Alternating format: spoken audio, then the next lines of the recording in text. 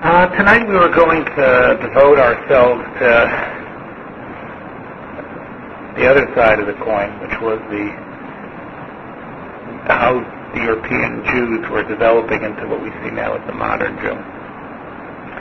And part of what they did in refashioning themselves was find other sources than the Talmud and the Medrash with which to identify themselves with.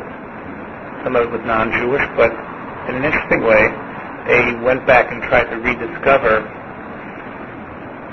models for themselves, even in other Jewish sources that up until that point had been ignored. What I mean to say is, besides Maimonides, who had had his share of detractors, there was also a lot of great Jewish poetry, a lot of great Jewish thought, that for years had been sort of ignored. And books like the Kuzari and other books were once again being studied in the 17th century. Books that had not been that popular for a couple hundred years, that struck a very important chord at the time. But there was also a finding, and this was done by De Rossi, the Italian historiographer. He found the books of Philo, Judaeus, also known as Yedidya Alexandri or Philo and Alexandria, that were a book of a Jew who lived in Alexandria, what we would call a very assimilated society that many of the most learned people weren't proficient in Hebrew, yet saw themselves as ethnically Jewish, yet they spoke Greek. They had a Hellenistic look at the world and sciences, and they applied a lot of that Hellenistic thought to the Torah. And Philo was a leader of his community, and he wrote an allegorical interpretation and essays on the Torah that the Christian Church fathers copied over, and they were the only carriers of these ideas for years and years. And it was translated from Greek to Latin, the books of Philo. Yet the Jewish world was almost unaware of him and what he thought and how he viewed things. It was only really in the Renaissance period, in the 16th century, that Philo's books became known to Jews again, because as the bonds loosened of the ghettos or allowed seepage in, they were able to go into the universities and actually find out about who Philo was. And when I first found out about Philo when I was a teenager, I was very excited, because here is someone who lived at the same time as the Tanoim. He lived at the same time as them, but was not a Tana. He lived and he wrote and he acted as a Jewish leader at that time. He was not a Talmudic Jew, but he was part of what even the Talmud knew was one of the greatest communities, the community of Alexandria. The Talmud actually talks about the terrible destruction that occurred when that community was ravaged, and it talks about reasons why. But it also speaks about its beauty, the great synagogue that it had. It was modeled after the Sanhedrin. They actually had a communal leadership. And, it was a city of wisdom. And the fact that we have the writings of one of ours from that world, the question is, what can we see from there? Perhaps there's truths there that can spell out things for us when the words of the rabbis, we find them too difficult, or we find them too cryptic. Another source from the past that the Renaissance Jew discovered was Josephus. And of course today you see Josephus translated, Josephus everywhere. Part of the reason Josephus was the works were retained and the works were studied and preserved was because of the references to Christ and Jesus in those works. They were considered, therefore, a precious commodity because they ascertained that he existed. Now, it's possible, and a lot of scholarship points to this, that those were interpolations in the text anyway. They weren't actually Josephus' words there. But it was assumed that this was another proof, and therefore the Christian church almost venerated the books of Josephus, and they've kept the publishing of it alive. The complete works of Josephus, the edition that I bought it from a Christian bookstore, a Bible bookstore in Memphis, and that is the main publisher of the William Whitson edition of Josephus, all in one big volume. It's also available online for free, I believe. There's been more scholarly editions, the Loeb translation and others, but it's pretty much been a work, although written by a Jew, that hasn't been studied intensely by Jewish scholars. Only in the last, and again, of course, today, the old history doesn't mean much to people. But in the 16th century, Josephus was discovered again. Josephus was discovered by the Jews, and it's fascinating to see Josephus' take on things. In the 18th and 19th century, as the Jews tried to write their own history again, meaning they had to try to write works of Jewish history for the first time, Josephus' works was one of the first places they turned to. And a debate ensued as to, was Josephus a religious man? Was Josephus lying about things that he did? Can we trust him? Because many things in Josephus seem to contradict Talmudic law and seem to contradict the way we have traditions from the rabbis. So again, we have these two counter sources, Josephus and Philo. And maybe you want to find in those things what you want to find in them. And I'm going to give people the benefit of the doubt and say, yeah, these are new, exciting sources. Let's see what it is that we can find out about it. There's no doubt to me, though, that the finding of these sources, in a way, unshackled people. It allowed, at least the thinkers, and allowed them to see Judaism a little bit outside of the normal boundaries that had been contained in up until that point, which was from the Bible, from the Torah, from the Mishnah, the Talmud, from the Medrash. Here we have another perspective. Sometimes at least gave them the courage to act differently. Therefore, I think the discovery of the ancients is the main theme of the Renaissance in general. The whole idea of the Renaissance is rebirth, rediscovering. The dark ages are over. It's not dark anymore. We're recreating. It was a romanticism that was probably incorrect.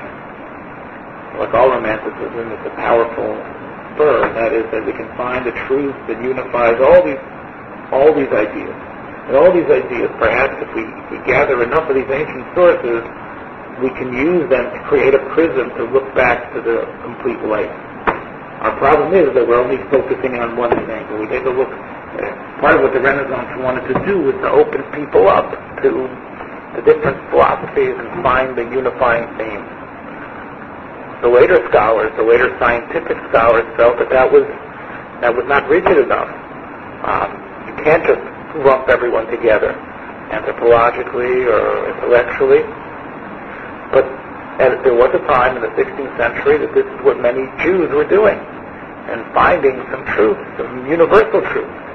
And therefore that allowed them to look into the Christian world, into the philosophic world, into the Greek world, and find some religion of intellect, a religion of reason. And somehow it's contained as the spirit behind all these great ideas. Again, it's not really what we would consider the mode of the way a Jewish thinker should act, but we're trying to trace the development of the modern Jew. As I said a couple of times ago, there's a direct link between the discoveries in the Renaissance of Jewish history and about themselves and the reinventing of the modern Jew.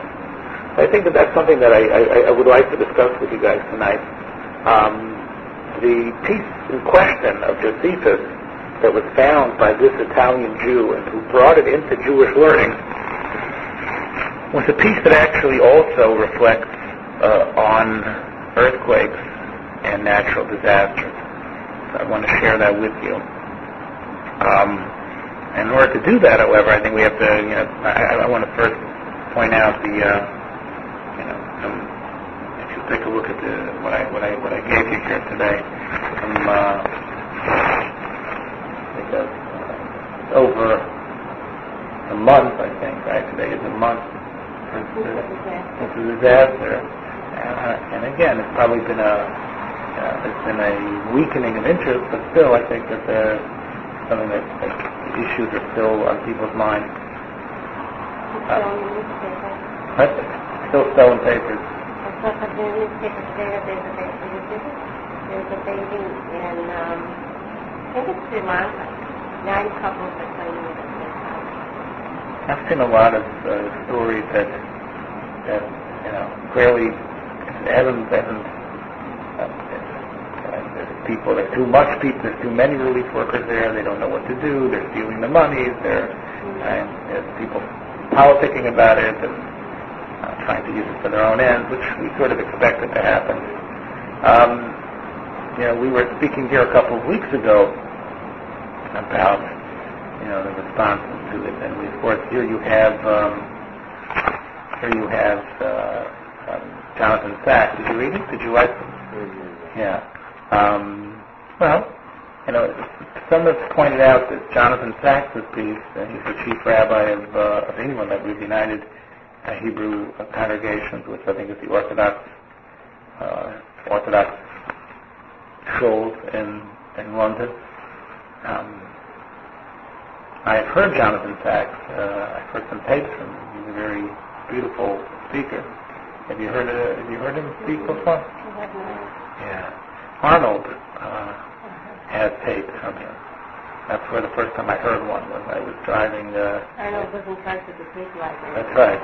I remember. And on my way back from one of the times I was there, Scotland residence, Arnold gave me a Jonathan Sacks tape to listen to, and that was the first time I heard. It was really I don't know if this is one of his better pieces. Anyway, this is just something to maybe set the tone.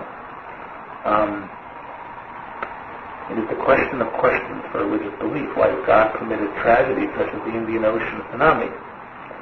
Why did he allow the innocent to suffer and the guiltless to die? It was just such a disaster, the Lisbon tragedy of All Saints' Day, 1755, in which as many as 100,000 people died as a result of an earthquake followed by a tsunami and fire, that led Voltaire to write Candide, satirizing religious faith. The butt of his irony, Dr. Pangloss, is generally thought to be modeled on Gottfried Wilhelm Leibniz, a German philosopher who held that all is for the best in this best of all possible worlds. What incensed Voltaire was that there were religious believers who thought that the quake... Hi, Auntie. I bought a poster of gas. He's laughing, my husband. All right. I spent the conversation with him. Okay. Anyway, what we've been reading about is we're discussing about responses, Jewish responses, and that was offered in the 16th century to tragedy. And I mentioned that one of the sources that people look to is not only the rabbis, but also old Jewish sources. Philo, Josephus. These were books that were written by Jews at the time of the Talmud, but were not part of the Talmud. These represent ancient Jewish wisdom, perhaps, but not the wisdom that we call the wisdom of Chazal, but the wisdom of Jewish thinkers and the modern Jew, the modern mentality of the Jew, forged themselves not only out of the traditional places, but also these non-traditional places. Maybe it was more the Christian world, or the Western world, or the Enlightenment world, that made this combination of the modern Jew that developed. The modern Jew that we talked about last week, that Soloveitchik was so upset about, that he felt really, he couldn't even deal with it. But I think it's important to realize, where they culled it from. And one of the issues, I think that has to be, that probably was strong in people's minds, was what's going to be our attitude towards these types of events and these types of tragedies. Like we said a couple weeks ago with Helene, it doesn't necessarily have to be on the mass scale, even on a small scale, even on any useless or silly death that we're finding ourselves unable to deal with. If the answers provided for our system don't seem to be adequate, as you're going to see as we read through these, it's sort of like a preparation for what we're going to talk about. So anyway, we're reading here Jonathan Sachs' article. From What Incensed Voltaire. Okay. What incensed Voltaire was that there were religious believers who thought that the quake represented God's anger at lived in sinful ways. See that on page 1 there? After all, page 1, so talking about Jonathan Sachs out there that other time. Yeah. After all, didn't the Old Testament speak of divine anger, or catastrophes not interpreted as punishment against sinful nations? Is there not justice in history? So that's as well, the religious people will be saying that, because how could this happen? Yet in the end, that interpretation was unsustainable. Why Lisbon, not other cities? Why were the young, the frail, the saintly among the casualties? Even the most dogmatic found it hard to answer these questions. In any case, the suggestion is morally unacceptable. It blames the victims for their fate. And this is something that we were talking about a couple of weeks ago with Helene. After the Holocaust, such thoughts ought to be unthinkable, because I guess what Jonathan Sachs is saying is because we know, after we know so many millions that died that were clearly blameless in their lives, how could we even start to think about blaming them or blaming the society? Jews read the Bible differently. One of its striking features is that the most challenging questions about faith comes not from unbelievers, but from the heroes of faith. Abraham asked, "Shall not the judge of all the earth do justice?" That was arguing for Sodom. Moses asked, "Why have you done evil to this people?" That's when Moses said that in the very beginning of his mission, when things got worse after he went to Pharaoh the first time. The book of Job is dedicated to this question, and it's not Job's comforters who blamed his misfortunes on his sins, who were vindicated by heaven. Remember, Job had 4 people come to visit him. The first 3, remember what happened to Job? Eeyov, right? This is the story of human suffering. Eeyov suffers terribly. He's a tzaddik, and he loses his family, he loses his children, he loses all his money. And 3 people come to visit Eeyov, right? And they all have a way for Eeyov to come to grips with what's occurred to him. Most of it has to do with self-reflection on Eeyov's part, thinking how God is just. But they were not vindicated by heaven. The Job, who constantly challenged God. In Judaism, faith lies in the question, not the answer. Okay, this is what Jonathan Sachs is saying. Again, I don't deny that Moshe and Abraham and Eeyov were all great men, and they all did question, but I'm not sure if faith lies in the question. Maybe being a human being lies in question. I'm not sure if that's where the faith is, because the faith is in the question, not the answer.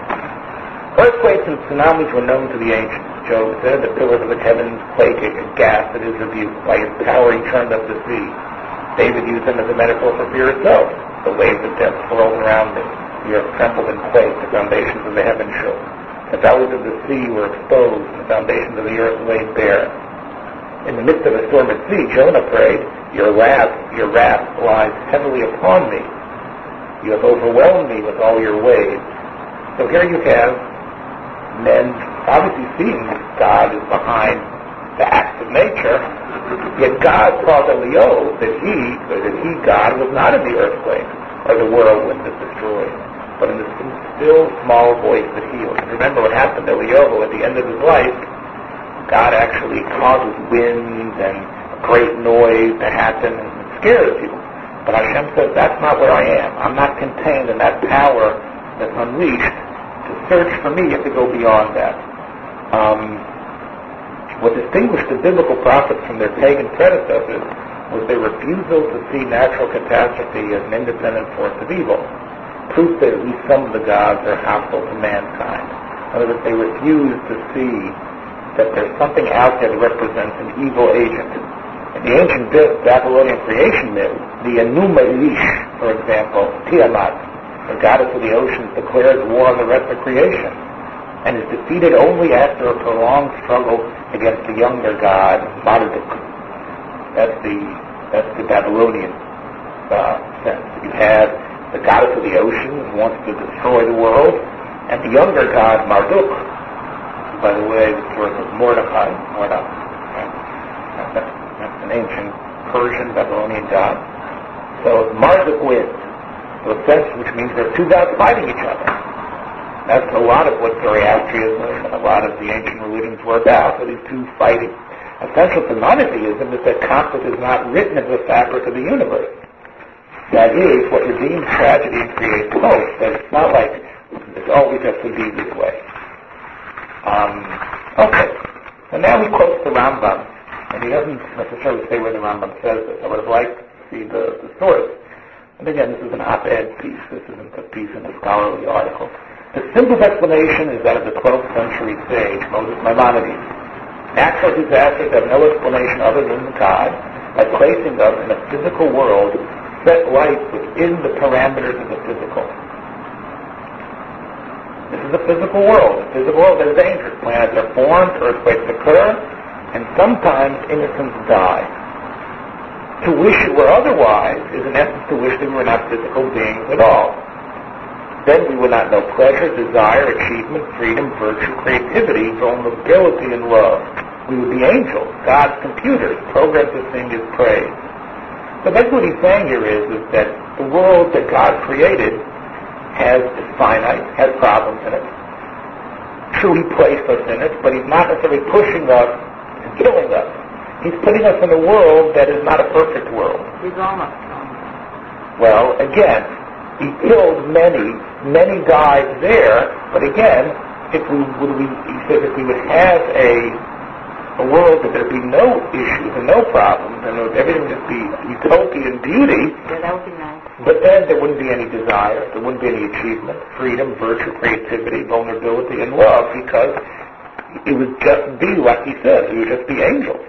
That's true. It's hard to say that to someone who loses a person in that situation, but this is what he's saying in the name of the Rambam. This is a physical world, and a physical world has parameters, and He placed us here, God. Now, essentially, humanity gains more out of being in this physical world fraught with danger than had they not been placed in this world. Humanity as a whole, not those people who died, but humanity as a whole. That's seemingly what the Rambam is saying. He says it's simple, but I don't think Jonathan Sacks investigates this issue. Now he's going to actually say something. The religious question is therefore not why did this happen, because we can't answer that, but what then shall we do? That is why in synagogues, churches, mosques, and temples, along with our prayers for the injured and the bereaved, we're asking people to donate money to assist the work of relief. The religious response is not to seek to understand and thereby to accept. It's like if we don't understand it, we can't accept it. That's not what a religious person says. We're not God. Instead, we are the people He has called on to be His partners in the work of creation. The only adequate religious response is to say, God, I do not know why this disaster has happened, but I do know what You want of us, to help the afflicted, comfort the bereaved, send healing to the injured, and aid those who have lost their livelihoods and homes. We cannot understand God, but we can strive to imitate His love and care. That is perhaps one more thing. Now here comes a little bit of a drash by Jonathan Sacks. After an earlier flood, in the days of Noah, God made His first covenant with mankind. Now remember, the flood was brought as a punishment, right? Again, Jonathan Sacks is on thin waters as far as I'm concerned, because he's bringing up the flood. The flood is where God actually destroyed the world, because He said everybody was evil. But anyway, so he says, the Bible says God had seen a world filled with violence, and asked, again, and asked Noah to institute a social order that would honor human life. as the image of God. Right? That's what we're supposed to do. In other words, after the time when Adam made the bris with Noah, Hashem made the bris with Noah, Hashem said he put laws against murder and laws that weren't there by Adam. So there was a higher standard, seemingly because the world needed it, because once the world went awry before the flood, Hashem wanted to put stronger guidelines for the new world that was going to be developing. And that's right. So, therefore, not as an explanation of suffering, but as a response to it, that's Jonathan Sacks, will pray that in our collective grief, we renew the covenant of human solidarity, just like Noah did. Right? That's what happened. Hashem said, although there were only a few people around. It says, by the way, to tell you that Noah and his sons and a whole bunch of servants were saved too. It wasn't just Noah and his sons. There were B'nai Bezo there also. There was a small community that came out of the ark, but God said, okay, this community, we're going to do it right. We're going to have a stronger sense of social justice, human solidarity. And having seen how small and vulnerable humanity is in the face of nature, might we not also see how small are the things that divide us, and how tragic to add grief to grief. So this article was quoted by a number of people on the internet as a very positive response. And I don't deny to Kiddush Hashem that an Orthodox rabbi, a head Orthodox rabbi of England, should have penned this, and many people quoted this in various what they call blog sites and chat rooms and things like that. However, again, I think it's a nice thing to say. It still doesn't strike me as being in line with everything we know from what the rabbis are telling us. I'm not saying I don't agree with it, because I do. I have to tell you that I don't know what we talked about donations and things like that. I'm not sure where the donation level is up to. I can tell you that there has not been, and I hate saying this because I happen to feel that rabbis like myself gain nothing by bashing Haredim. And that's not what I'm about. I'm not about bashing anybody, but I can tell you that, in the TED, which is the newspaper, the English language newspaper of the Haredi world, that is now, although it's rivaling in its circulation now the Jewish press as a paper for Orthodox Jews to read, had a number of responses, total responses to it, but none of them talked about giving money. None of them talked about digging deep and sending people or giving money. And although Jonathan Sacks, Harvey Well here in the show and others, Lubavitch set up, they I think are it hasn't been an overwhelming response that way. There's been a lot of thinking about God and thinking about being a better person, but not that many voices have been saying what Jonathan Sacks is saying over here.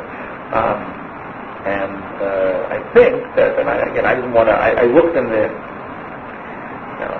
TED letter section to see if anybody would challenge them on that, and nobody did that. And far be it from me to begin to do that. I said a couple weeks ago here that Jews should be at the forefront of giving money, and merely because otherwise we abandon our role as the light among the nations, because that's part of, we can't start saying, well, there are Jewish charities that are suffering. There are, and there are definitely people who need money. If somebody would ask me, should you rather give money to tsunami relief or give money to Aniya Yircha here in Chicago, for people that can't have a Shabbos, or people that are suffering and things like that, and not in a graphic and terrible way. That would be a tough call for me to ask. If somebody would tell me, I can either give money, I have $1,000 to give. I can either give it to tsunami relief, I can give it to help a number of poor families here in Chicago that are just struggling to make Shabbosim and don't have people to help them or meet them here. I couldn't tell you those tsunami 100%. Give the tsunami. That's right. I can't tell you that. Why can't you divide it? I'd say they're both as important. I can't say that. I can't say that with true conscience. I think that people who are giving checks, who are giving monies, should give money to tsunami relief. I think there was basis to what the Haredi is going on with the halacha and what we learn about non-Jews as opposed to Jews. That's right. With this, 100%. They're not on our level. That's right. According to them, I'm not going to say one way or the other, but there's big discussions about this. On Shabbos, are you supposed to save a guy's life and Machal Shabbos and all kinds of things. So that's their basis, and it just continues to their everyday life. Yeah, and I have to, like I said, I cannot tell you, but I can tell you that if someone is writing out checks to the JUS and this, he should also be writing out a check to this. And there should be, just for the sake of Chilul Hashem, the check is correct. Anyway, but it's good to see Jonathan Sacks out there. I'm happy he wrote this article, and I'm happy that people, even in the Christian world, can point to, you see what this rabbi from England wrote, and it's important for people to have written that. I want to talk a little bit about Sapphire. Some people have said that Sapphire's poll, this came out on January 5th of 2005. Sapphire's article came out January 10th. Sapphire, by the way, has resigned. His last article was Monday, now going away. He's not going to go with New York Times, he's going to be doing other stuff now. And he mentioned in his sign-off piece, he says, don't think I'm going away because, I'm not at the top of my game anymore, because I just wrote this article on January 10th and I got more response to it than almost any other article I've ever written. And this is the article that supposedly brought out so much response. Tonight, when I was getting this article for you, I saw that people had accused him of stealing it from Jonathan Sacks. But there's similarities, but let's see. In the aftermath of the cataclysm, with pictures of parents sobbing over dead infants driven into human consciousness around the globe, faith-shaking questions arise. Where was God? Why did the good and all-powerful deity permit such evil and grief to fall on so many thousands of innocents? What did these people do to deserve such suffering? So again, he quotes here Voltaire and Lisbon, which many people besides Jonathan Sacks quoted also. After a similar natural disaster wiped out tens of thousands of lives in Lisbon in the 18th century, the philosopher Voltaire wrote, Candide, savagely satirizing optimists who still found comfort and hope in God. It does sound pretty similar to Jonathan Sacks' intro, where Jonathan Sacks says, satirizing religious faith, right? But he would have to be foolish to copy it. It had to be somehow they had the same idea. Yeah, that's true. Yeah. After last month's Indian Ocean tsunami, the same anguish questionings in the minds of millions of religious believers. Turn to the book of Job in the Hebrew Bible. It was written some 2,500 years ago during what must have been a crisis of faith. Now, first of all, William Sapphire is not an Orthodox Jew, and a lot of rabbis. So he's saying Job was written 2,500 years ago, which would make it pretty much written at the time of, a couple hundred years, right, before Jesus, right? It would be at the time of the second Beis HaMikdash. That is what he's saying. The middle period when things were a little bit shaky. Now we believe, of course, that Eov was written even before that. There's even a tradition that Eov might have been written at the time of Moshe Rabbeinu. The words in Eov sound like they're written in a later time because they're the most difficult book in the Bible to read is the book of Job. That's why people read on Tisha B'Av, because it's so hard. That's one of the reasons. Also because Eov, the book of Job. And I actually learned it on Tisha B'Av and give shiurim on it on Tisha B'Av. It's actually a great book. And so we'll see. But anyway, he says it was written 2,500 years ago. The covenant with Abraham, worship the one God and his people will be protected, didn't seem to be working. The good died young, the wicked prospered. Where was the promised justice? The poet-priest who wrote this book began with a dialogue between God and the Satan. been a kind of prosecuting angel. When God pointed to my servant Job as most upright and devout, as Satan suggested, Job worshipped God only because he'd been given power and riches. Right? That's the very beginning of Eov, where he says Eov was good because he had all a good life. On a bet that Job would stay faithful, God let the angel take the good man's possessions, kill his children, and afflict him with loathsome boils. The first point the book of Job made was that suffering is not evidence of sin. When Job's friend said that he must have done something awful to deserve such misery, the reader knows that's false. Job's suffering was a test of his faith, even as he grew angry with God for being unjust, wishing he could sue him in a court of law. He never abandoned his belief. And did this righteous Gentile get furious? Damn the day that I was born. Forget the so-called patience of Job. That legend was blown away by the shockingly irreverent biblical narrative. Job's famous expression of meek acceptance in the 1611 King James Version, though he slayed me, yet will I trust in him, was a blatant misreading by nervous translators. Modern scholarship offers a much different translation. He may slay me, I'll not quaver. The point of Job's gutsy defiance of God's injustice, right there in the Bible, is that it is not blasphemous to challenge the highest authority when it inflicts a moral wrong. I titled a book on this, The First Dissident. Sapphire wrote a book on the book of Job. You can get in the library. It's called The First Dissident. Indeed, Job's demand that his unseen adversary show up at a trial with a written indictment gets an unexpected reaction. In a thunderous theophany, God appears before the startled man with the longest and most beautifully poetic speech attributed directly to him in Scripture. That's the very end of Eov. God shows up. Frankly, God's voice out of the whirlwind carries a message not all that satisfying to those wondering about moral mismanagement. Meaning, if you read the book of Eov, so what's the answer? Virginia Woolf wrote in her journal, I read the book of Job last night. I don't think God comes well out of it. The powerful voice demands of puny man. Where were you when I laid the earth's foundation?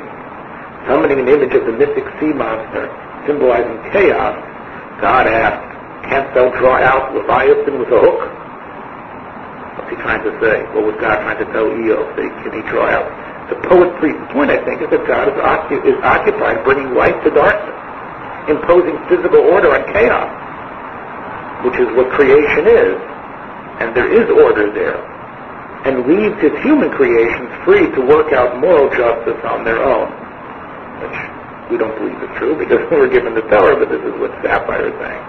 Job's moral outrage caused God to appear.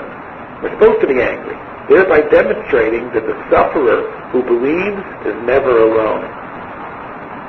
Job abruptly stops complaining, and in a prosaic happy ending that strikes me as tacked on by other sages so as to get the troublesome book accepted in the Hebrew canon. That's how Job gets his family back, and he gets new kids, and he gets money, right at the very end. He's rewarded. Christianity promises to rectify earthly injustice in an afterlife. Job's lessons for today. Number one, victims of this cataclysm in no way deserve the fate inflicted by the Leviathanic force of nature. Because Eov shows you people suffering not because that they were doing something wrong with them. Two, questioning God's inscrutable ways. To question God, has an exemplar in the Bible and need not undermine faith. Just because you question God doesn't mean that you're not a religious person. Three, humanity's obligation to ameliorate injustice on earth is being expressed in the surge of generosity, which again is Jonathan Sachs' point. People that refute Voltaire's cynicism. Okay. That's what William Sapphire wrote. Now here's a letter that was penned the very same day that Sapphire wrote this article. Number three, what is... I think he's saying is that we are meant to try to stop injustice. But look at the generosity. That's showing how we're trying to stop injustice. I happen to think that it's I agree with you. You're trying to say this, Jules, that it's not just about writing a big check. Writing a big check is not all that it's about. It's working your whole life to stop injustice. But obviously, it goes some way if you're willing to give of yourself to stop injustice. He says, well, here cynicism is that, there is no God, there is no goodness, etc.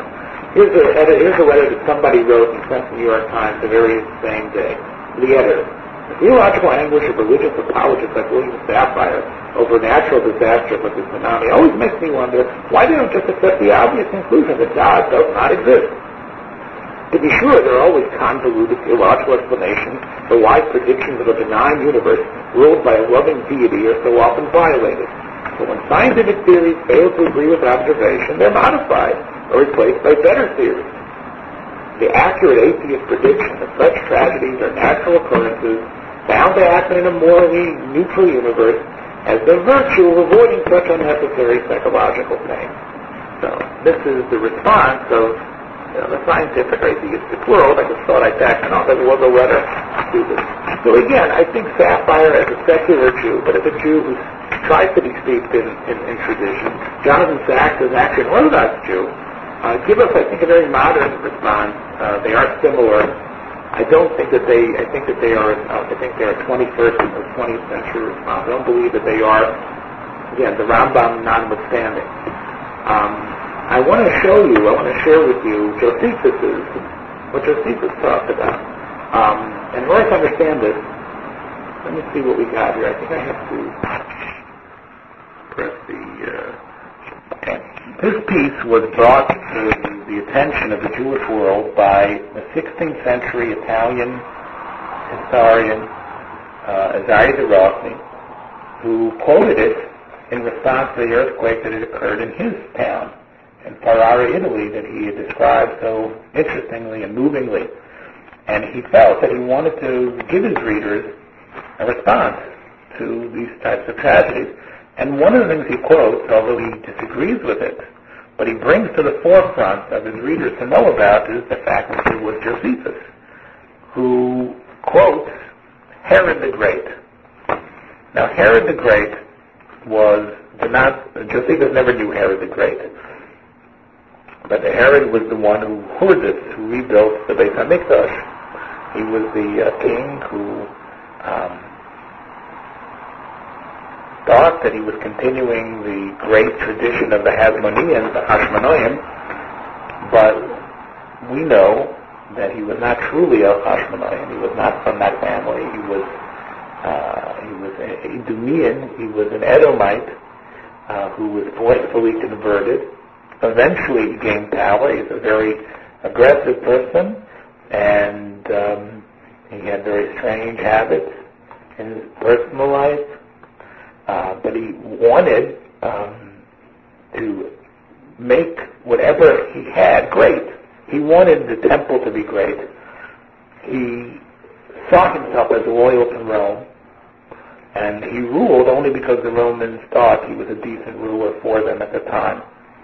His child was a little bit better than him, was closer, but Herod killed people.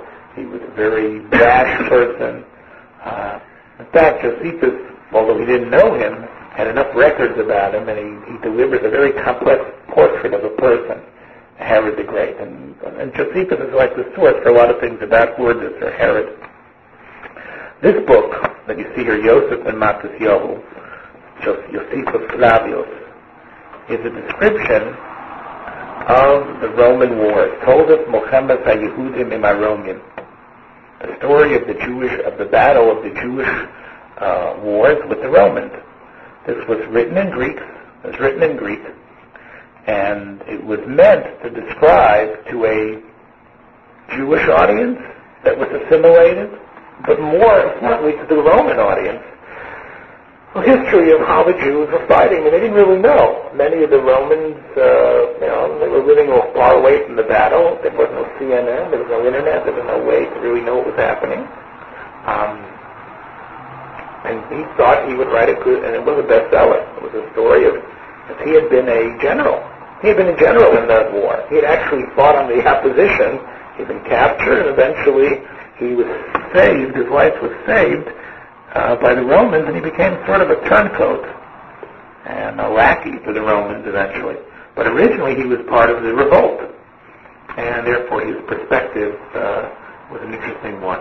it's his description of the events at Masada that are the only basic documents that we have. Masada has become, since then, right, Masada is that great place of Jewish courage. The speeches, I remember, this was about 25 years ago, they had the famous mini-series, Masada. You remember, it was on ABC, I think it was. It was a 4 or 5 night mini-series. I made a big deal about it. You remember? Did you watch it? Sure. Yeah. So, I don't remember the last name. when they're all dead? They're all dead, but then the Israeli Air Force flies over the planes. Oh, they take their oath. At Masada, right. The last scene was switching from ancient Masada to modern Masada. Peter O'Toole, I think, played the, remember Peter O'Toole played the general, right, who didn't want to go ahead with it. I think Peter Strauss was the Elazar. But those were characters that really brought to life Josephus. Josephus was the main source of the Masada story.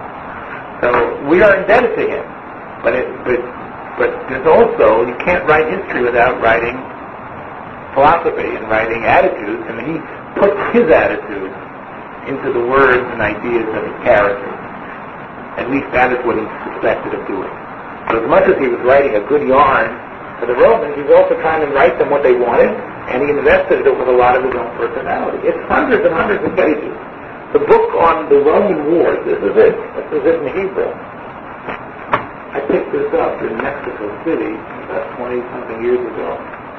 And it was at the time that the Pichut, as it was called, the dollar was so strong against the peso. I was able to get it right for a song. It was almost nothing. I was able to get it from the bookstore at the Acapulco Setenta in Polanco. Acapulco Setenta is not the city of Acapulco. It's 100 Acapulco Street in Condesa, Mexico. So the show had a bookstore with a number of, not such products, more like history books and things like that. I was able to. I wish I could have gotten it. I wish. I hit myself in the head. Although it's pretty cheap to go down there, right? I know some people went this week. I know two couples that I know went down there. So do I. Did you go down? What? You know some people went to Acapulco? No. Spring break. There's a kosher hotel down there. You going to take me down? No, my boyfriend won't. Huh? My boyfriend. Anyway, but if you stop in the show, I don't know if they still have it, but this is where I was able to get it. So this, now, this is and you can see, it's quite a big book. It has a lot of notes, but it's hundreds and hundreds of pages. That's not the whole. This is all the Jewish wars. There's a 3 volumes, because it's 20 books, 20 books, the Book of Antiquities, the Book of Jewish Antiquities. The Book of Jewish Antiquities is called Kadmonius HaYehudim. That's his other book. That's for the Romans to describe to them what a Jew is and what Jewish history is, and who we are, where we come from. Because there was a tremendous interest, even though the country was squashed and the temple was destroyed, there were Jews everywhere. So there were still Jews around. Yeah, there were a lot of them killed, but there were Jewish slaves, and there were Jews moving in different countries. So there was a big interest in things Jewish, and Josephus thought, well, who's better than him? He's like the Dr. Phil of his time. Who's better than him? To write a book all about who the Jews were. So he wrote these 2 books. You read them all? Well, I haven't read them cover to cover, but I've read a lot of them. And if you want to know Jewish history, you got to go there with a grain of salt, but you got to go there maybe with a ton of salt. But where else are you going to go? And there are many things in the words. The Vilna Gaon knew that Josephus was only available in his time in Latin, and had been translated in some of the other religions, the Romantic languages. There was a strong Jew by the name of Kalman Shulman who approached the Vilna Gaon and said, actually approached the Vilna Gaon, one of his students, and said, I want to translate this in Hebrew. because this would be a great book for Jews to have. And he gave his approbation. The Vilna Gaon, it's actually Chaim Volozhin, a relative of Soloveitchik, his name was Avram Simcha Amshakov, he said, I can tell you from the Vilna Gaon said, he's certain that if we read Josephus, we will be able to find the explanation of a lot of statements in the rabbis which are unclear now. That there's a lot of historical statements that are found in the Chazal, but we don't know what they mean because they were written in a cryptic way, that if we go to Josephus and we read what was there, we'll be able to see the truth and be able to understand without having to guess. So you see that it is a very important work. How much importance we have to give to it is it the final story? No. But you can't really know the era, the period of the revolution against Rome, unless you read this book. You need to read it. You have to talk about, you can't accept it as gospel, but you need to read it. So this is a Hebrew translation written by Professor Simchoni. And go to the next page, we'll get to the part that has to do with our issue. Okay, so we're talking about when natural tragedies. If you take a look here on page 84, the third line, okay? The speech that we're going to read is contained in paragraph Dalet. That's what we're going to zero in on. But we need the introduction on paragraph 3. So here we go. Zman katsar achar haparaot hazot. After these difficulties that Herod was having, Bo Hordis Barosh Chai Ezer. Now, over Samoa, but he wasn't able to be successful. We'll see what was the problem. Hordis was with his army, and they're suffering from some issues. We'll see what they are in a minute.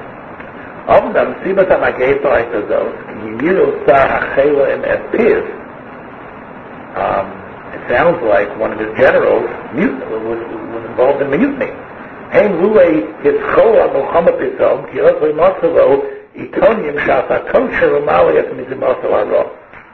Here's the part we need. Hurdas miher la'asos nekama ba'arabim. Hurdas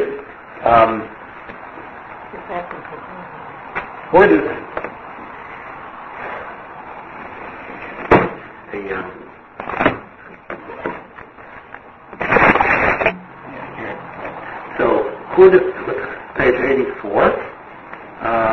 Let's see this. Hurdas mir la'asos nekama ba'arabim. Hurdas says, listen, we're going to fight these Arabs. These bands of Arabs. Same way again. Maybe the Arabs of today are descendants of these Arabs, but they were clearly these nomadic people, and they were battling against the Jewish armies. And these Arabs were making raids into right. No, he was attacking them. They called Yosser Osam al Nitzchuna Me'echad Pomim Harbe. And they might have beaten us once, but we made them suffer many times over. Right? They might have beaten us once, but Hordis gave it to them many times over for their one victory. As he was like mopping them up and like beating them,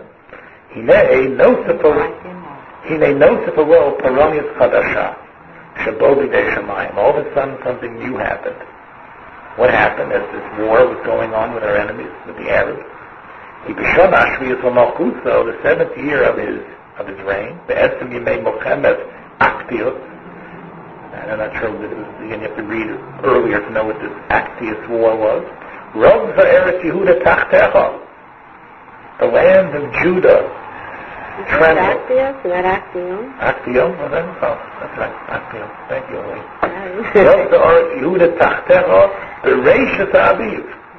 In the beginning of the spring, there was an earthquake. Unlike the tsunami where they talked about a lot of animals that survived, here are a lot of animal deaths. The God Shloshem Ish Neragu, and 30,000 men, the people died.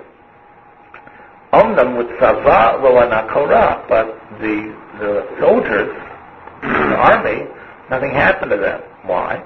Hine basota, because they were in the field, and like we read in the Rossi's description a couple weeks ago, and it's obvious, a lot of the deaths occur because you're in places that are built up, that have buildings and things like that. Now, because they were encamped in the open area. But the word of this problem, which of course is normal when something bad happens, that people talk about it and they spread it. The Arabs who were fighting against us heard about this earthquake. And they were happy. They actually said they took strength in it. They figured God is now punished, or their God has now punished the whole land of Yehuda. They figure now is our time. We'll come in and we're going to now take over the land because God has emptied it out. I mean, they heard about so many deaths. They started, even though they've been beaten, but now they took strength in this and they started sending out their team, who was made say something. Before they started their next offensive, they did something against, diplomatic, acceptable behavior. They decided to offer to their gods there were these ambassadors, these people who represented the Jewish, officials. They had immunity up until this point, but they decided to just go take them and slaughter them to their gods.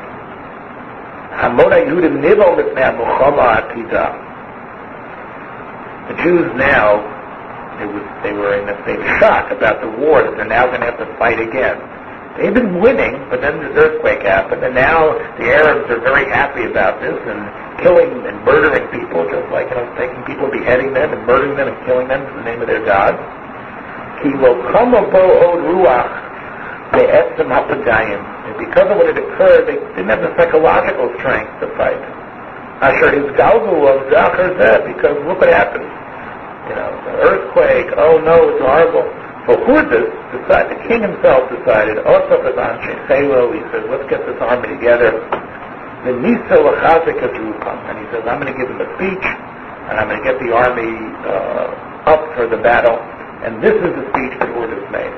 And again, before you came here, I mentioned that the theory is so that many of these speeches, including the speech of Elazar and other things, and Masada, were the product of Josephus' imagination. There wasn't necessarily records of it. But still, if it doesn't represent Hurdas' ideas, it might represent Josephus' ideas. So let's see. This speech is really a speech about how to deal with disaster. So let's see what he says. Muzarat over be'enai. It's very strange to me. You're so shocked and you're so shattered. It was just because of these plagues, which he's not saying God didn't cause, and that's why you're so upset. All right.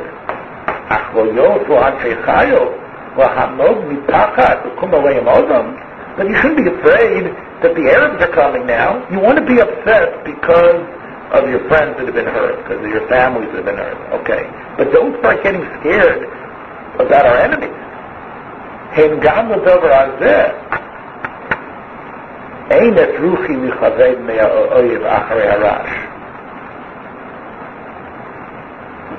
don't think we should necessarily go into hiding against our enemies because God hates us and He sent this earthquake, and therefore we have to worry now. I actually think that the earthquake itself might actually be a way to trap these Arabs. Why? Look at them.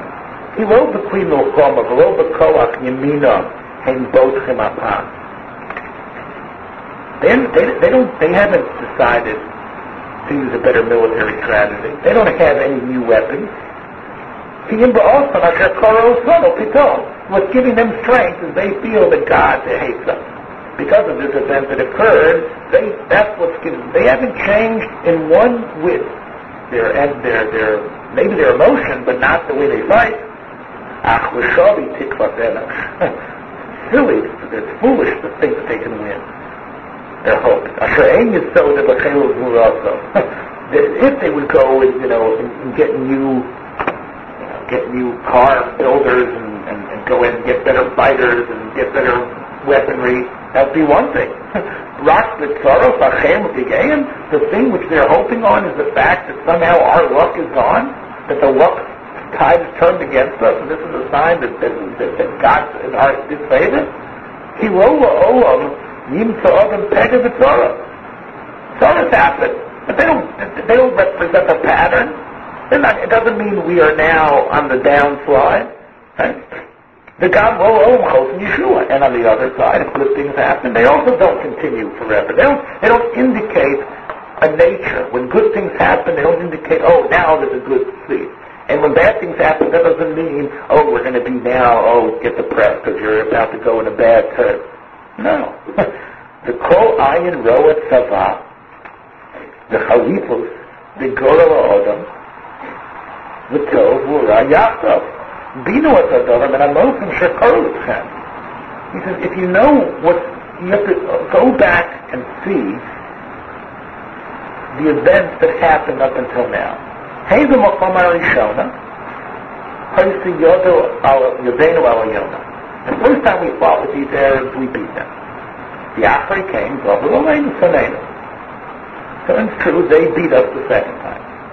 The Korban over. Yapam, talks to be Mosayim, Asher Hem Choshrim L'Hafrienu.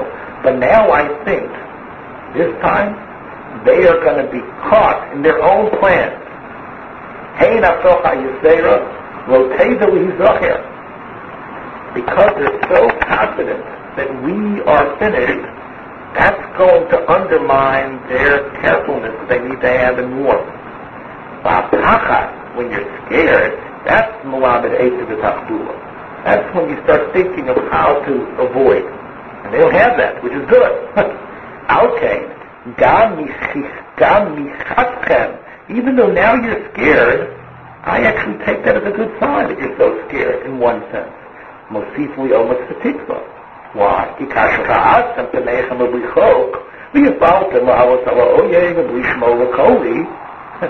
Last time you went out, I guess before you guys weren't listening to me, you were too confident. In a Motzalo Atinion, I'm not sure he is some sort of Anthony or somebody. Atinion, Athena, somebody from the Romans. Eisratzon, we'd go Bagat. He was able to do some sort of to be vocated to betray us.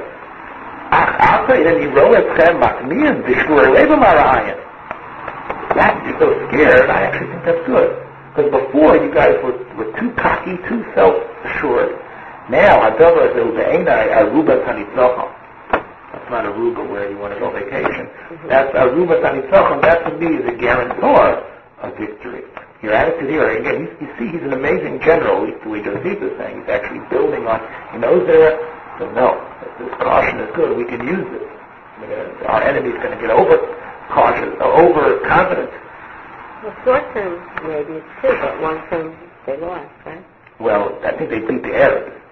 Short term they won this battle. They won this battle. That's really the point. But he has to really deal with their depression over the gods facing against them. That's really why we're reading this.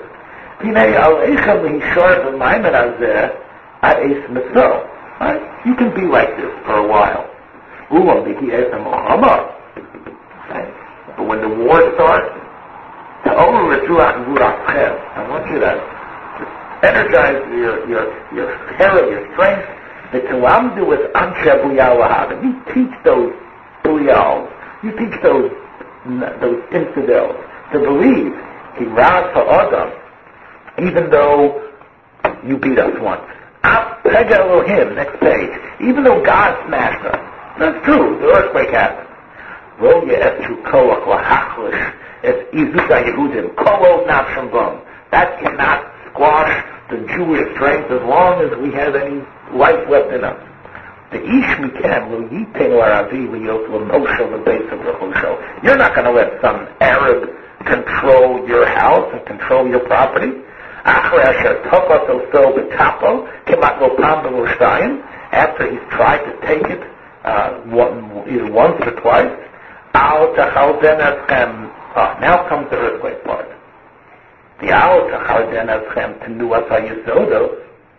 what are you scared about? You're scared that God hates us. You're scared that we're hated by God. Why? Because the earthquake happened. There's no life in those. That's true. The Yesodos of the earth moved. But that was just the Yesodos. That was just physical world. The Alter Chashavu ki arash hu os v'moses v'ason chadash ki yavo. When you see an earthquake happen, you see God hates us, who knows what else is in store? This is the beginning of a whole terrible series of bad events.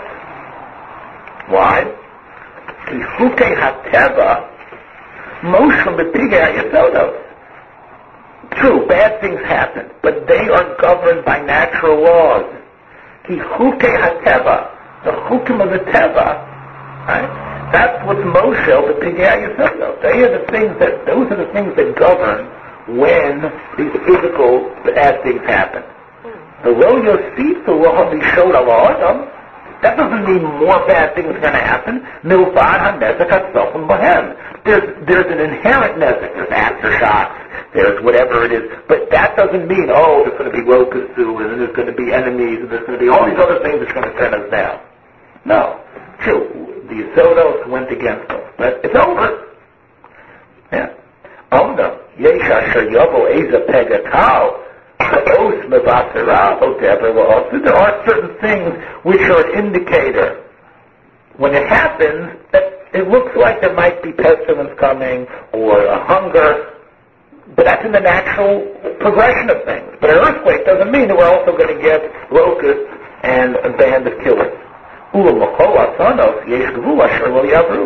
Every single ason that happens has to be taken in its measure and not to overstate it. Don't make it bigger than it is. V'af comes out. And there's another point. So here again is a very, almost a modern scientific approach to the events that occurred. They were all depressed and upset, and Herod came out there, at least Josephus put into Herod's mouth. Absolutely. It sounds very inventive to me. It does not sound. As if Herod would say. He would not speak. But Josephus, that's what I'm saying. Josephus definitely, because first of all, there's a bit of a Yiddish, there's a Jewish cup involved. It's not, and he was Jewish, so I feel like... Of course he was. So I feel like this is definitely Josephus. Right. I can't see Herod. Yeah, but it's not Chazal. It's Josephus. I agree. I know, I understand. This is Josephus. Either it's from the Roman culture that he's accepting this from, it's a scientific approach. This is not the approach that we saw in Chazal a couple weeks ago. But this approach, but this was actually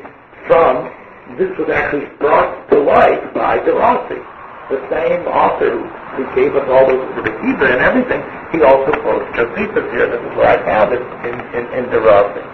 He says something which I think is good to hear. And again, I don't know if you can say this about many of the murders that took place. You think about when the Intifada happened, when it started, and they took those Jewish boys and they threw them out of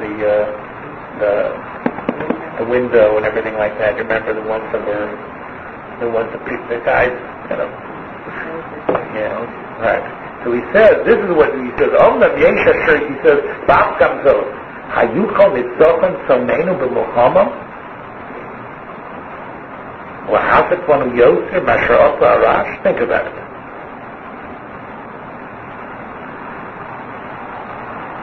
He says, do you think if they win, can that be worse than what the earthquake was? Yeshli Oz Chazak. I'll give you a sign that we're going to win. It's not something that just happened like an earthquake. וגם במעשה אשר באו הם מידי זורם. כי הם הניסו את שרינו באכזריות רשע, because they are immoral. Because what they did was they took a non-combatant, an ambassador, and they mercilessly butchered them. Which goes against all humanity. And yet you see that in the ancient world had a higher standard of what humanity was. There are certain people they're not soldiers. These were ambassadors. You take them and you kill them. That goes against the whole chukim of humankind. This was written 2,000 years ago, right?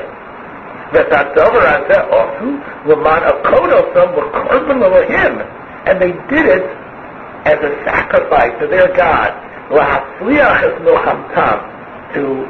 to vouchsafe the success of their war.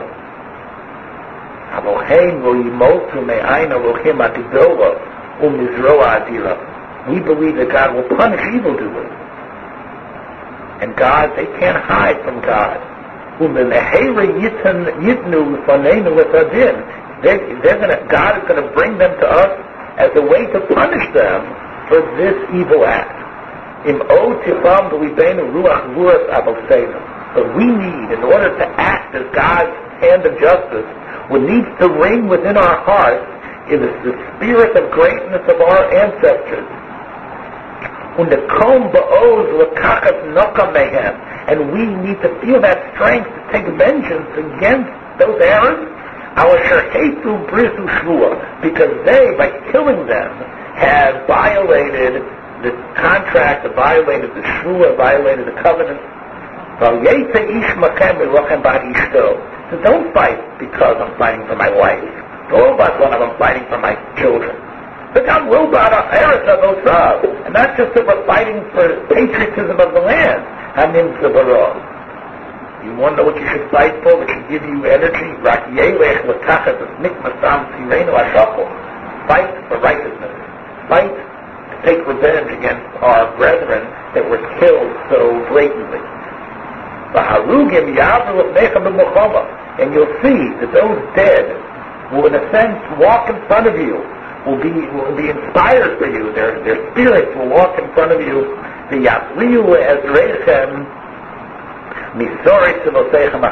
they're going to do amazing things to help you, just like your general.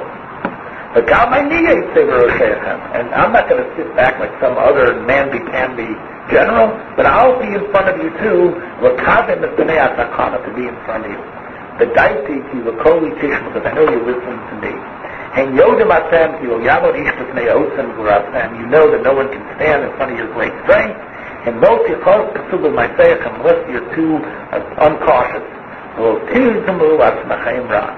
So the speech you could probably analyze this speech on many levels. I'm sure Vince Lombardi and others could analyze this speech as a motivator and to get them and to that.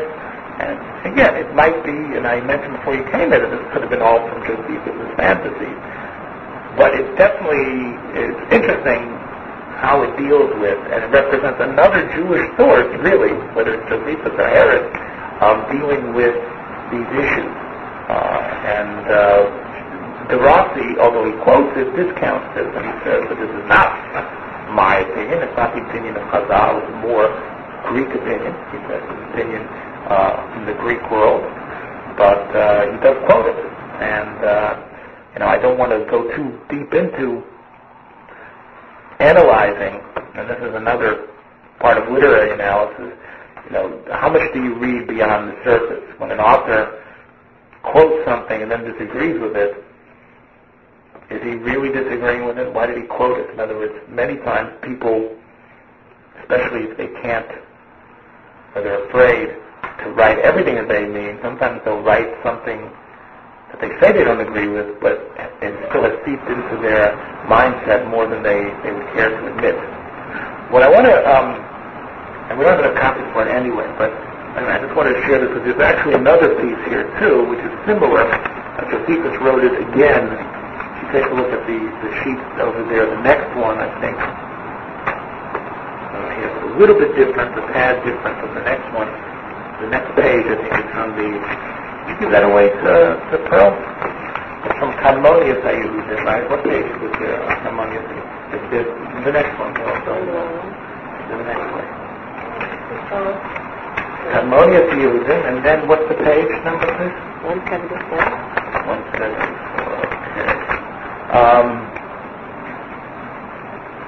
It's pretty much, it's a little bit different. Just to talk about the earthquake again, you see it's on page 175, I believe. Let's see.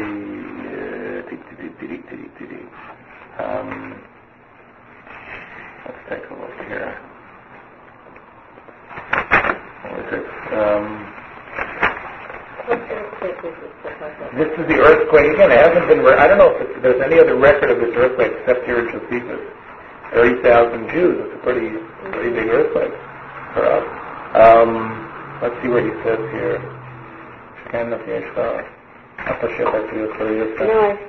He mentions it here towards the bottom. Is it Gimel on page 174? Right, that's the speech. That's where the speech begins. Right. Right. Where he talks about that you shouldn't be worried about an earthquake is, I think, on the next page. Oh, here it is. Okay. Right. Okay. Let's take a look on page 176 where he talks about it. He says,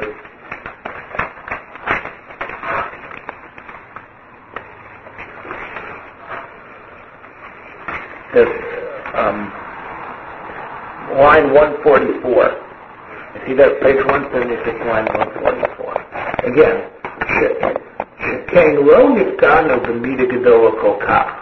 not like we've been so hurt, all those 30,000 people. The aim ma'ashira, this that it occurred, mochiach kaso shalohim. It doesn't show that God's mad. Like some think.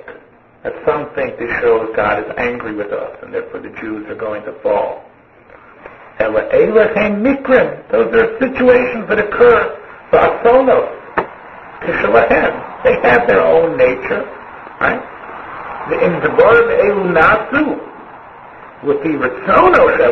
if these things were done by God's will, almost like if we're going to say they were done by God's will, he wanted them to happen, but he also wanted them to stop. If you say that God caused them to happen, but you also have to say that God stopped them. So who is stopped? And it's enough about what has occurred. I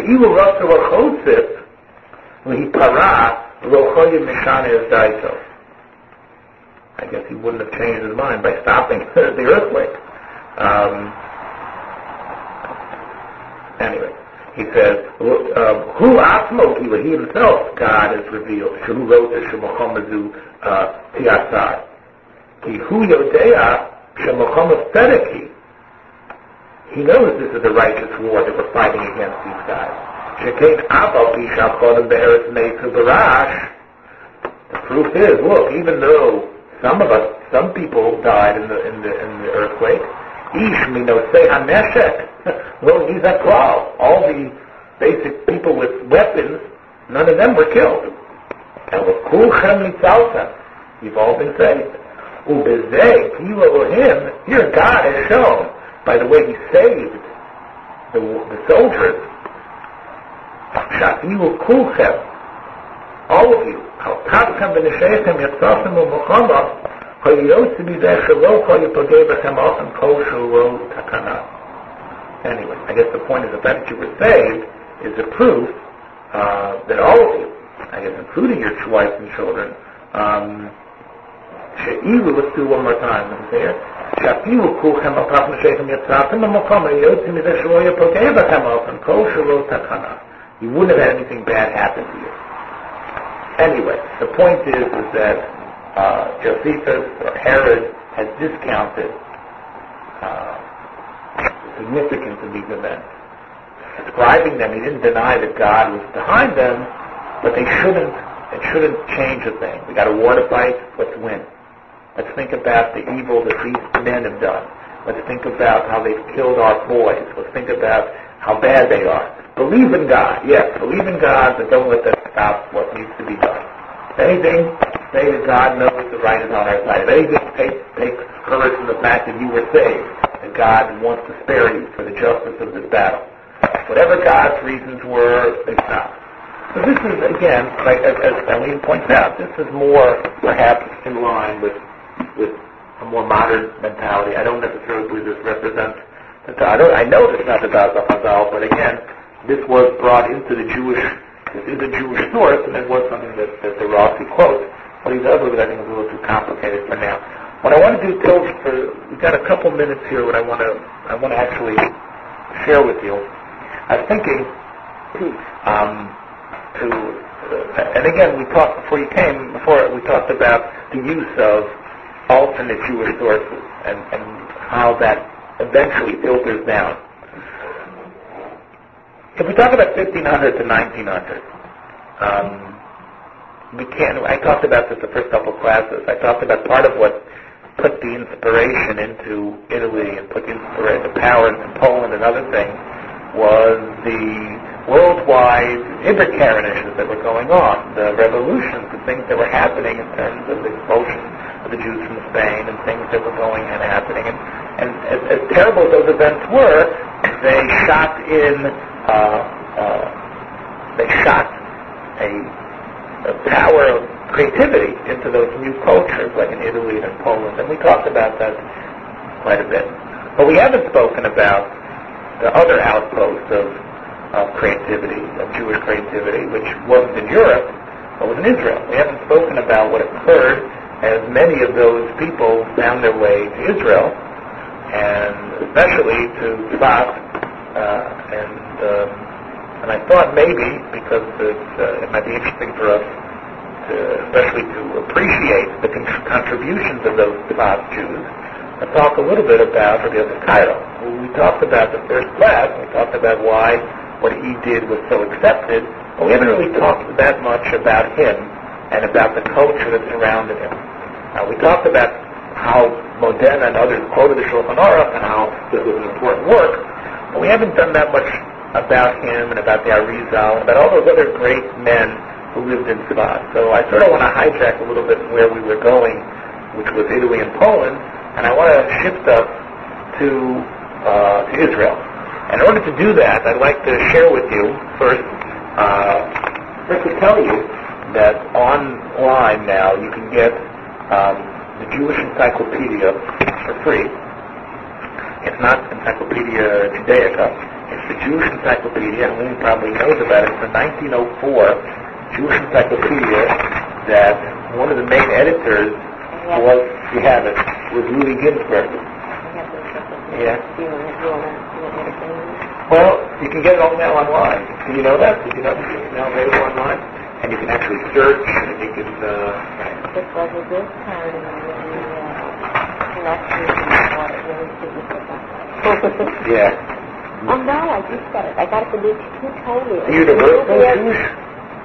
I was at the Newtonian Library. You went down there and got it? Yes, definitely. It was the same one. Wasn't the Universal 1920? Yeah, not Universal, the Jewish Encyclopedia, 1904. I'm going to double check. I think I know that. 1904. Okay, and this is page 8.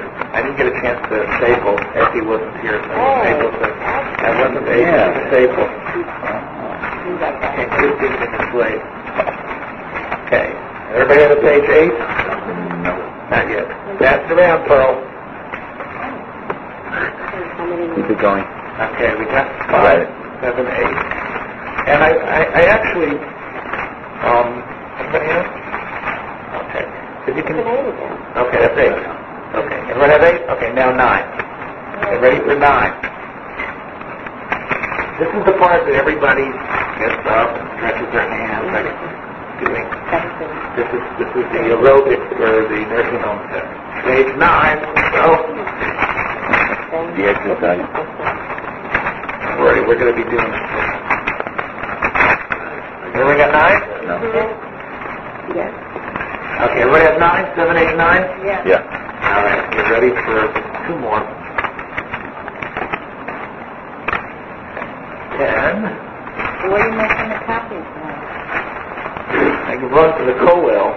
I can officially go to Kinko's, but that means I have to go to Kinko's. Remember that time you saw me going back and forth? I can go to Kinko's, but the Colwell has turned a blind eye and allowed me to make copies there. Just stuck here. Yeah. Everybody at page 10? Okay. 7, 8, 9, 10, and now... That completes it then? One more page. Page 11. So, Okay, now... you didn't do really anything on the basic certificate, Basically what I did today was we started off with the op-ed article from Jonathan Sachs and William Sapphire on the tsunami. 11. Everyone got an 11? What's that now? Okay. And 1 second, one more. 12. One more.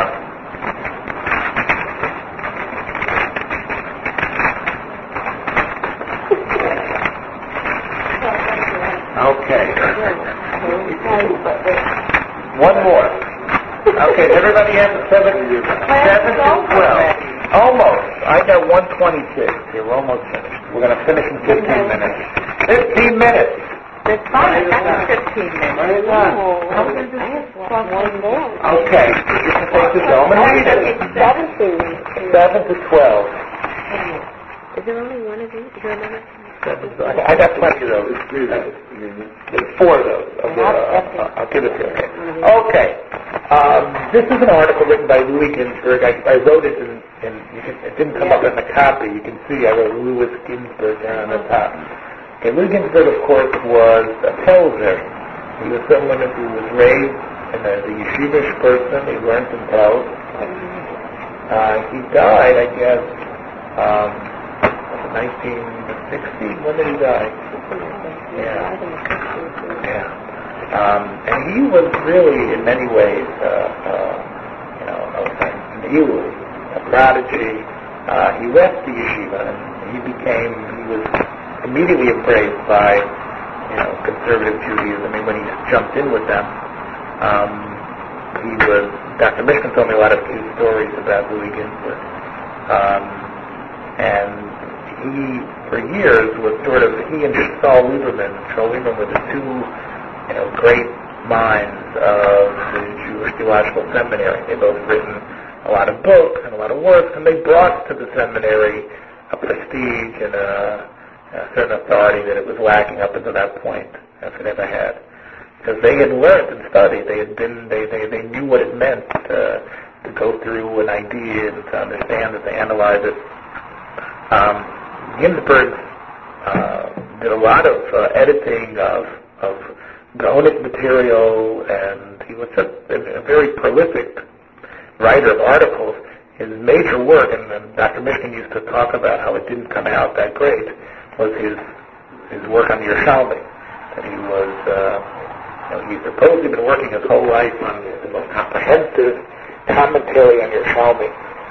The point I'm trying to make is that he was a person who knew the Torah world very well, and then became a interpreter to the conservative world of that world that he had come from. And he casted in sometimes a light that it was not as left-wing as the Reform, obviously, and he had a lot of familiarity with the sources, but you wouldn't have accepted him in the yeshiva at all. But for the conservative, the students who are students of Ginsberg are generally more right-wing conservatives. The scholars who studied under Ginsberg had a much more of an affinity to what we call orthodoxy, and they were closer to us in terms of their appreciation of learning and the sources and halachic process. Still, that doesn't make them any less difficult and accepting, because in many ways, as we're going to read here, I'm going to show you some of Ginsberg's mistakes. And again, he was a very fine thinker, but you're going to see how everybody has an axe to grind. And we're going to see that Ginsburg is going to describe Rabbi Yosef Karo. We'll see if his description is really accurate, or is it what he wants Rabbi Yosef Karo to be. But meanwhile, as you can see, he lived quite a long time. He was born in Spain or Portugal in 1488 and died in Sfat 1575. 87 years? Yes, that's good. And now there's been many who have made a connection that part of what energized Yosef Karo to do such great things, which is really the work that he wrote, the Beit Yosef. It's such an amazing work. It boggles the mind that he was able to discipline himself so strongly to write this and to be so successful at it. He mentions here some interesting points here, is that he was married 3 times, as you can see. As you can see, he didn't get to Israel until late in his career. He got to Israel in 1535, right? And he died. Okay, he spends 40 years there, right? In Eretz Yisrael, that's a long time. But how old was he when he got there? He was close to 40 when he got there, right? He was close to 40 when he came to Israel, and he spent the last 40 years of his life there. But he spent a good amount of time as a younger man in, as you can see here, in Turkey and other places. One of the most important things that historians call when they talk about the Beit Yosef is that his great, as you can see here, the similarity between him and Jacob Beirav, the Meri Beirav.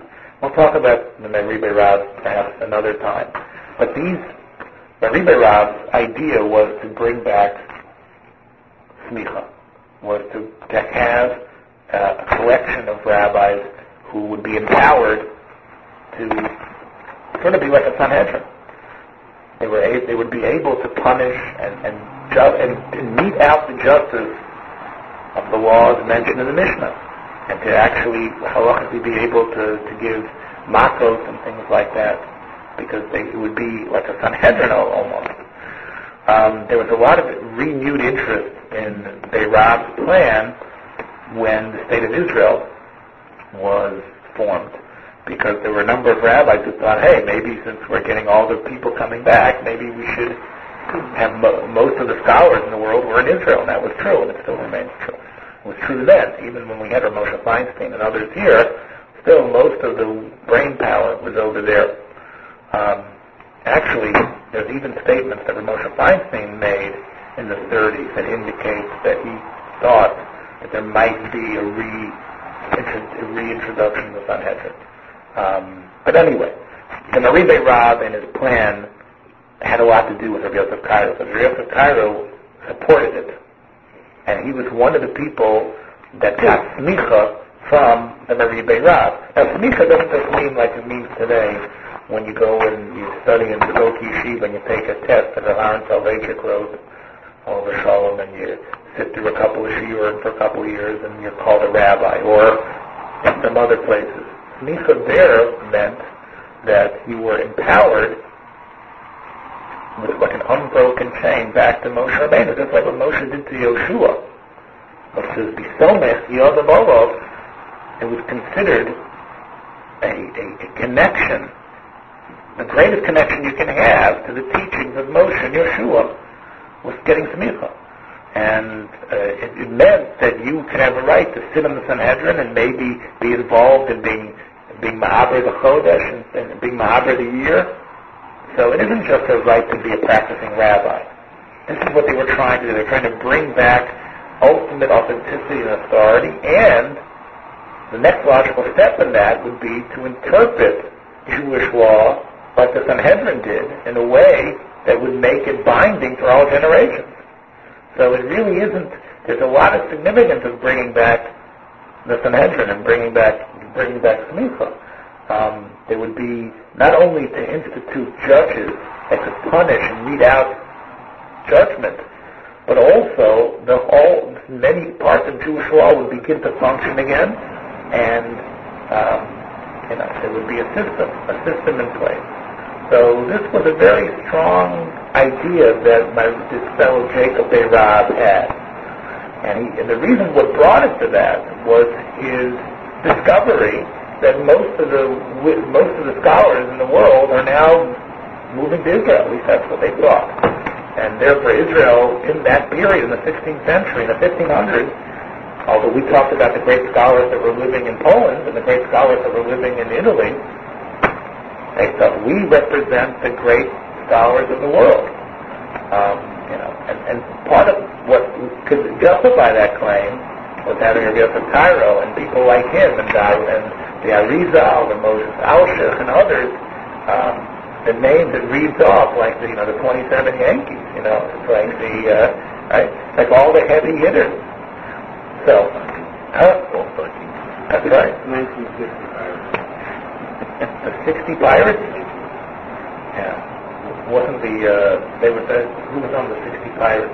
Big Rose, Big Stewart. You think they match up to Gehrig and Ruth? They match up to Gehrig and Ruth? How about the 64 Cardinals? That's not a bad team. All right. Yeah. Oh, I was 2 years old. Gibson. Have you never heard of? But anyway, if you're going to write up an all-star team, sometimes you talk about Yosef Cairo, Yitzhak Ruri Ashkenazi, Rizal, Moshe Alshich. So anyway, so they thought, the Mari Raab, said, hey, we can do it. It can get done. Part of what this article that Ginsburg is writing is saying that both Cairo and Raab thought big. They thought their period of something important, and they said, we can do great things. And Raab's idea petered out, and we'll see why. But Cairo's didn't. Cairo wrote this great book, and part of what Ginsburg is going to say here, as we can read here, he says he did great things because something was inspiring him. He used his intellect to the furthest capabilities, his ideas, and his skills as a thinker, but what was motivating him, as he says here in the first paragraph, he says, he probably met the enthusiast Solomon Mocho, who stimulated his mystical tendencies. Solomon Mocho thought that the expulsion from Spain was an indicator that it was time for the Mashiach, and therefore Jews all over have to move for the message of the Mashiach to come. When the latter died at the stake in 1532, Cairo also was filled to be longing to be consumed on the altar as a holy burnt offering to sanctify the name of God by a martyr's death. Cairo had fantastic dreams and visions, which he believed to be revelations from a higher being. We'll talk about that in a couple of minutes. On the next paragraph, Rudi Ginsburg writes that Cairo becoming an enthusiastic supporter of Raab's plan for the restitution of ordination. After Raab's death, Cairo tried to carry out these plans, ordaining his pupil Moshe Alshich, but he finally gave up his endeavors, convinced that he could not overcome the opposition to ordination. However, now here again, here's a nice Ginsburg point. We're going to talk about that, why they opposed it. But this is the type of thing which Ginsburg brought to the table that other conservative or non-religious scholars wouldn't notice. This is the Yeshiva Shachab. Look at this thing coming here in the parentheses. Compare his Kesef Mishnah on Sanhedrin, page 7. Compare his Kesef Mishnah on Sanhedrin 4, where his silence regarding the point is significant. That's the place where the Rambam supposedly gave the justification to reinstitute the Sanhedrin. The Rambam says, it seems to me this could be done. So that would have been a place where you think the Kesef Mishnah would have written something. So that's written by Cairo. He used it himself as a part of it. So why in the book that's meant to describe that, why in the book that explains the Rambam, doesn't he put some of his own personal feelings there? Probably because by the time he got around to writing it, he knew that this was an issue that was unpopular, that he shouldn't write his support of it. And that's part of the reason why he says nothing. But, however, his aspiration to be regarded as the highest authority in Judaism was practically realized. And maybe he didn't become the next head of the Sanhedrin, but through the power of the pen and the power of the printing press and the power of spreading, and the book was so well written, had such a great idea behind it, he did become, in a way, the head of the Sanhedrin. Because he became the highest authority in Judaism, right? Because his reputation during the last 30 years of his life was greater than that of almost any other rabbi since Maimonides. The Italian Azaria de Rossi, who we've been talking about the last couple of weeks, though his views differed widely from Kairos, collected money among the rich Italian Jews for the purpose of having the work of Kairos printed. He actually did. He was a distant cousin. I mentioned this. And he actually raised money. And the Pole, Moses Isserles, Lady Ginsburg is also a part of it. It compelled the recognition of one of Kairos' decisions at Krakow. He compelled, saying, you have to listen to the Beit Yosef, although he thought Cairo was wrong. In other words, part of, if you remember a couple of weeks ago, I said, part of the thing that made that book so successful was the fact the Ashkenazim accepted it. And one of the Ashkenazim who could have challenged him, Moshe Isserles, actually felt he was just going to write a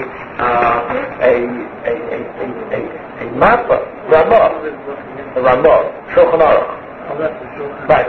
So Moshe Isserles actually wrote notes to it, right? Remember, that's the Shulchan, and he wrote the Matla, which is the tablecloth, right? The Shulchan Aruch is the table set with all the laws. So Isserles said, well, Ashkenazim, we need a little bit more on that table. So we're going to I have a couple of points, and those points he refers to as the Matla, as the tablecloth. While some members of the community of Carpentras in France believe, how do you say it? Yeah, sounds like the guy who was in Around the World in 80 Days, right? Right? Carpentras, what was his name? That's Mexican. You know what I'm talking about? I know you're talking about. Right? You remember? The butler. Right. Carpentras, I think his name was, right? Remember? Okay. Mike Todd. Right? When some members of the community of Carpentras in France believe themselves to have been unjustly treated by the majority in the matter relating to taxes, they're in France and they're appealing to Cairo. They put him past him, right? So you see, they're in a whole different culture, right? Again, whose letter was sufficient to restore them to their rights. So you see that the whole world held of him. Here they are in France, they're running away from this rabbi in Pras, they're passing the Shiloh for them. In the East, Cairo's authority was possibly even greater. His name heads the decree of communication directed against Dawood, Joseph Nazi's agent. And it was Cairo who condemned the Rossi's Morainayim to be burnt. Even though the Rossi had actually raised money for him, right? Cairo's death therefore caused general mourning, and several funeral orations delivered on that occasion have been preserved. As you can see, these are all Italian stuff. Drash Moshe, Samuel Katzenellenbogen, who was the rabbi in Venice. So again, he dies in Italy. He dies in Israel, and in Italy they compose funeral orations for him, as well as some elegies. This one that he mentions here on page 8, I happen to have Judah Moscato's elegy. I was just looking at it the other day. Now, so you see how amazing this is. Basically, you see that he was successful with this book to be considered the greatest rabbi since Maimonides, and maybe even beyond. Okay, now Ginsburg gives us the basic form. The first one is Beit Yosef, the second one is Shulchan Aruch. As you can see, they're printed in Italy.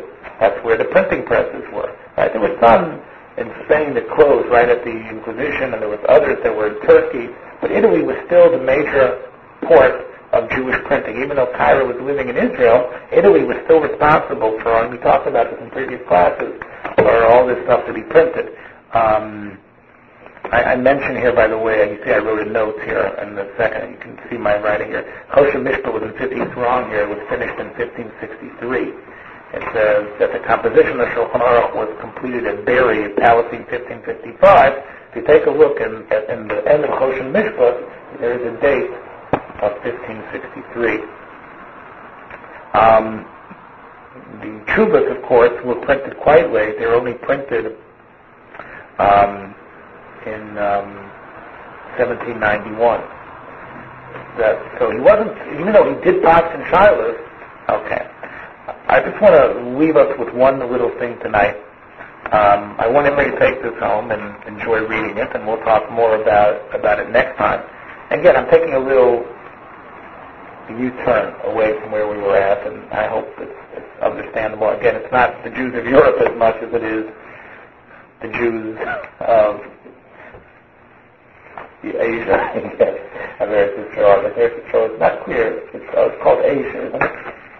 Technically, it's called, what continent is Israel on? Isn't it on Asia? I don't know. Africa. No, it's not Africa. It's Asia. It's like sub-Asia. Technically, Israel is in Asia. Yeah. So, okay. On the bottom of page 8, Ginsburg, and this will stop with this, Ginsburg from 8 to 9, and including 10, talks about a book that you don't really need this book to know who the Beit Yosef was as a halachist. But this is the book called Magid Mesharim. It is a mystical diary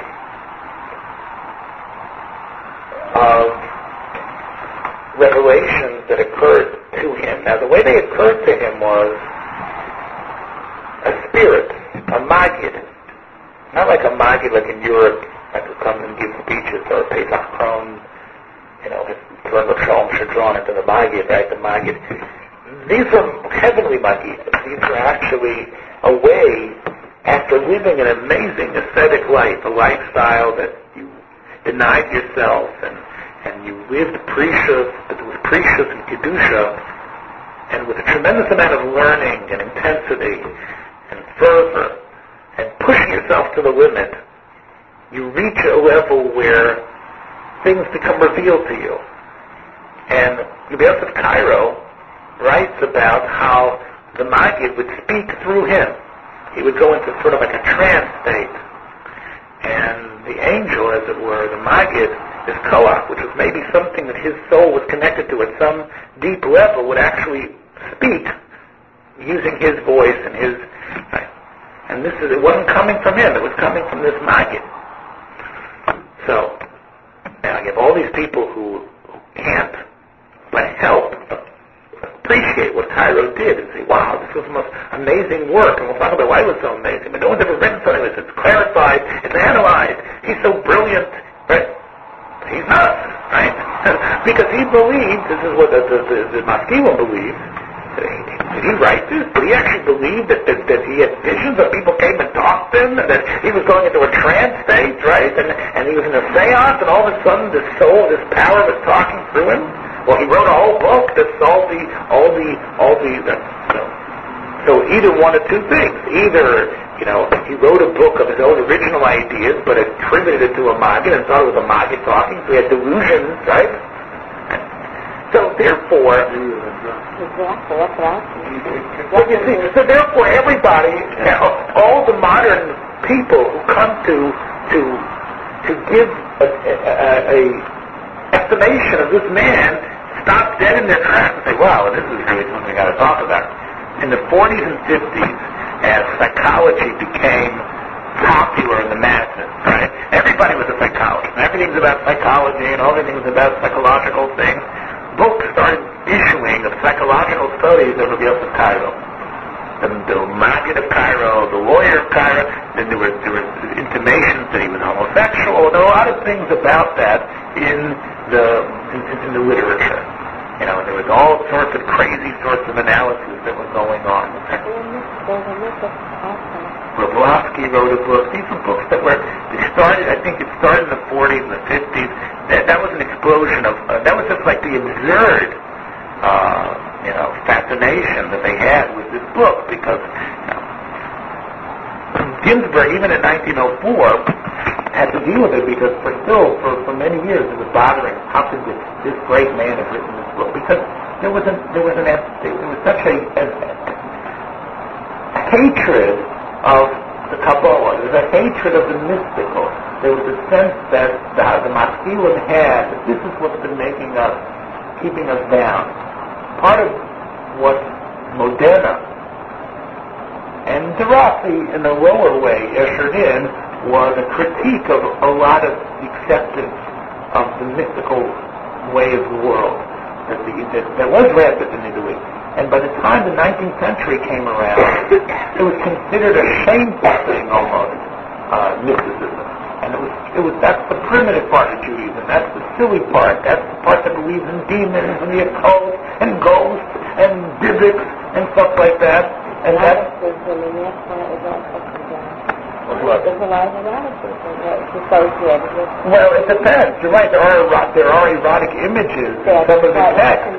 But a lot of it was the fact of, again, Chassidim, and again, if you read Grass's history, you'll see how negative he is. He can't see anything positive about anyone who was involved in Kabbalah. Kabbalah itself is a phony that was just a knockoff of philosophy, and it wasn't. And they tried to pass it off as some real wisdom, but it really isn't. So those are the people that were on the Wissenschaft of Judaism. They were the ones who wrote the science of Judaism, and they were the people who were pushing the Jewish encyclopedias and other things like that. So Ginsburg here has to deal with, he figures, this is the first thing I'm going to take head on. What are we going to do with Rabbi Cairo being a Makubal? Is he a Makubal? Right? So, Ginsburg says, Cairo, he says, his work, but Cairo's character has been variously criticized, the bottom of page 8. The difference of opinion being connected with the literary question whether the book Magen Masham is really a work by Cairo or merely ascribed to him. This book is a kind of diary in which Cairo, during a period of 50 years, noted his discussions with his heavenly mentor, the personified Mishnah. He had these visions at Nicopolis, somewhere I guess in Greece or someplace on the way there. The discussions treated page 9 of various subjects. The Maggid enjoins Cairo to be modest in the extreme, to say his prayers to the utmost devotion, to be gentle and patient. Always pretty good advice. Doesn't sound like some crazy mystical stuff to do. A special stress is laid on asceticism. Cairo's often severely rebuked for taking more than one glass of wine. And how many wives? They died. His 2 wives died. There's 3 wives. Is that... okay. Not a kind of a... They died, They died. Yeah, that's right. The third one didn't want to eat the mushrooms. And if it was a lot, we wouldn't have been alive. Anyway, but basically what You thought of 3 wives. take a look at the bottom page 9. He says, yeah. Because they probably worked themselves to death, or he said around taking drugs. That's Cairo? Please.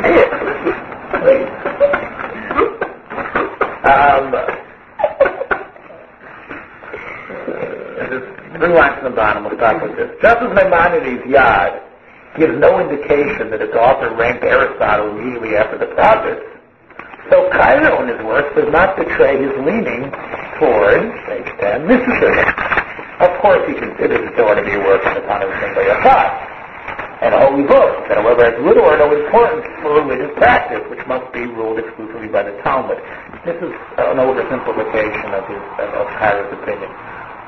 Cairo's mysticism was not speculative in nature. He devoted very little time to the Kabbalah, although his Maggid often exhorted him not to neglect the study of it. The catastrophe that came upon the Pyrenean Jews after the expulsion from Spain made such an impression upon the minds of the best among them that many saw there in the signs of Chevron Mashiach.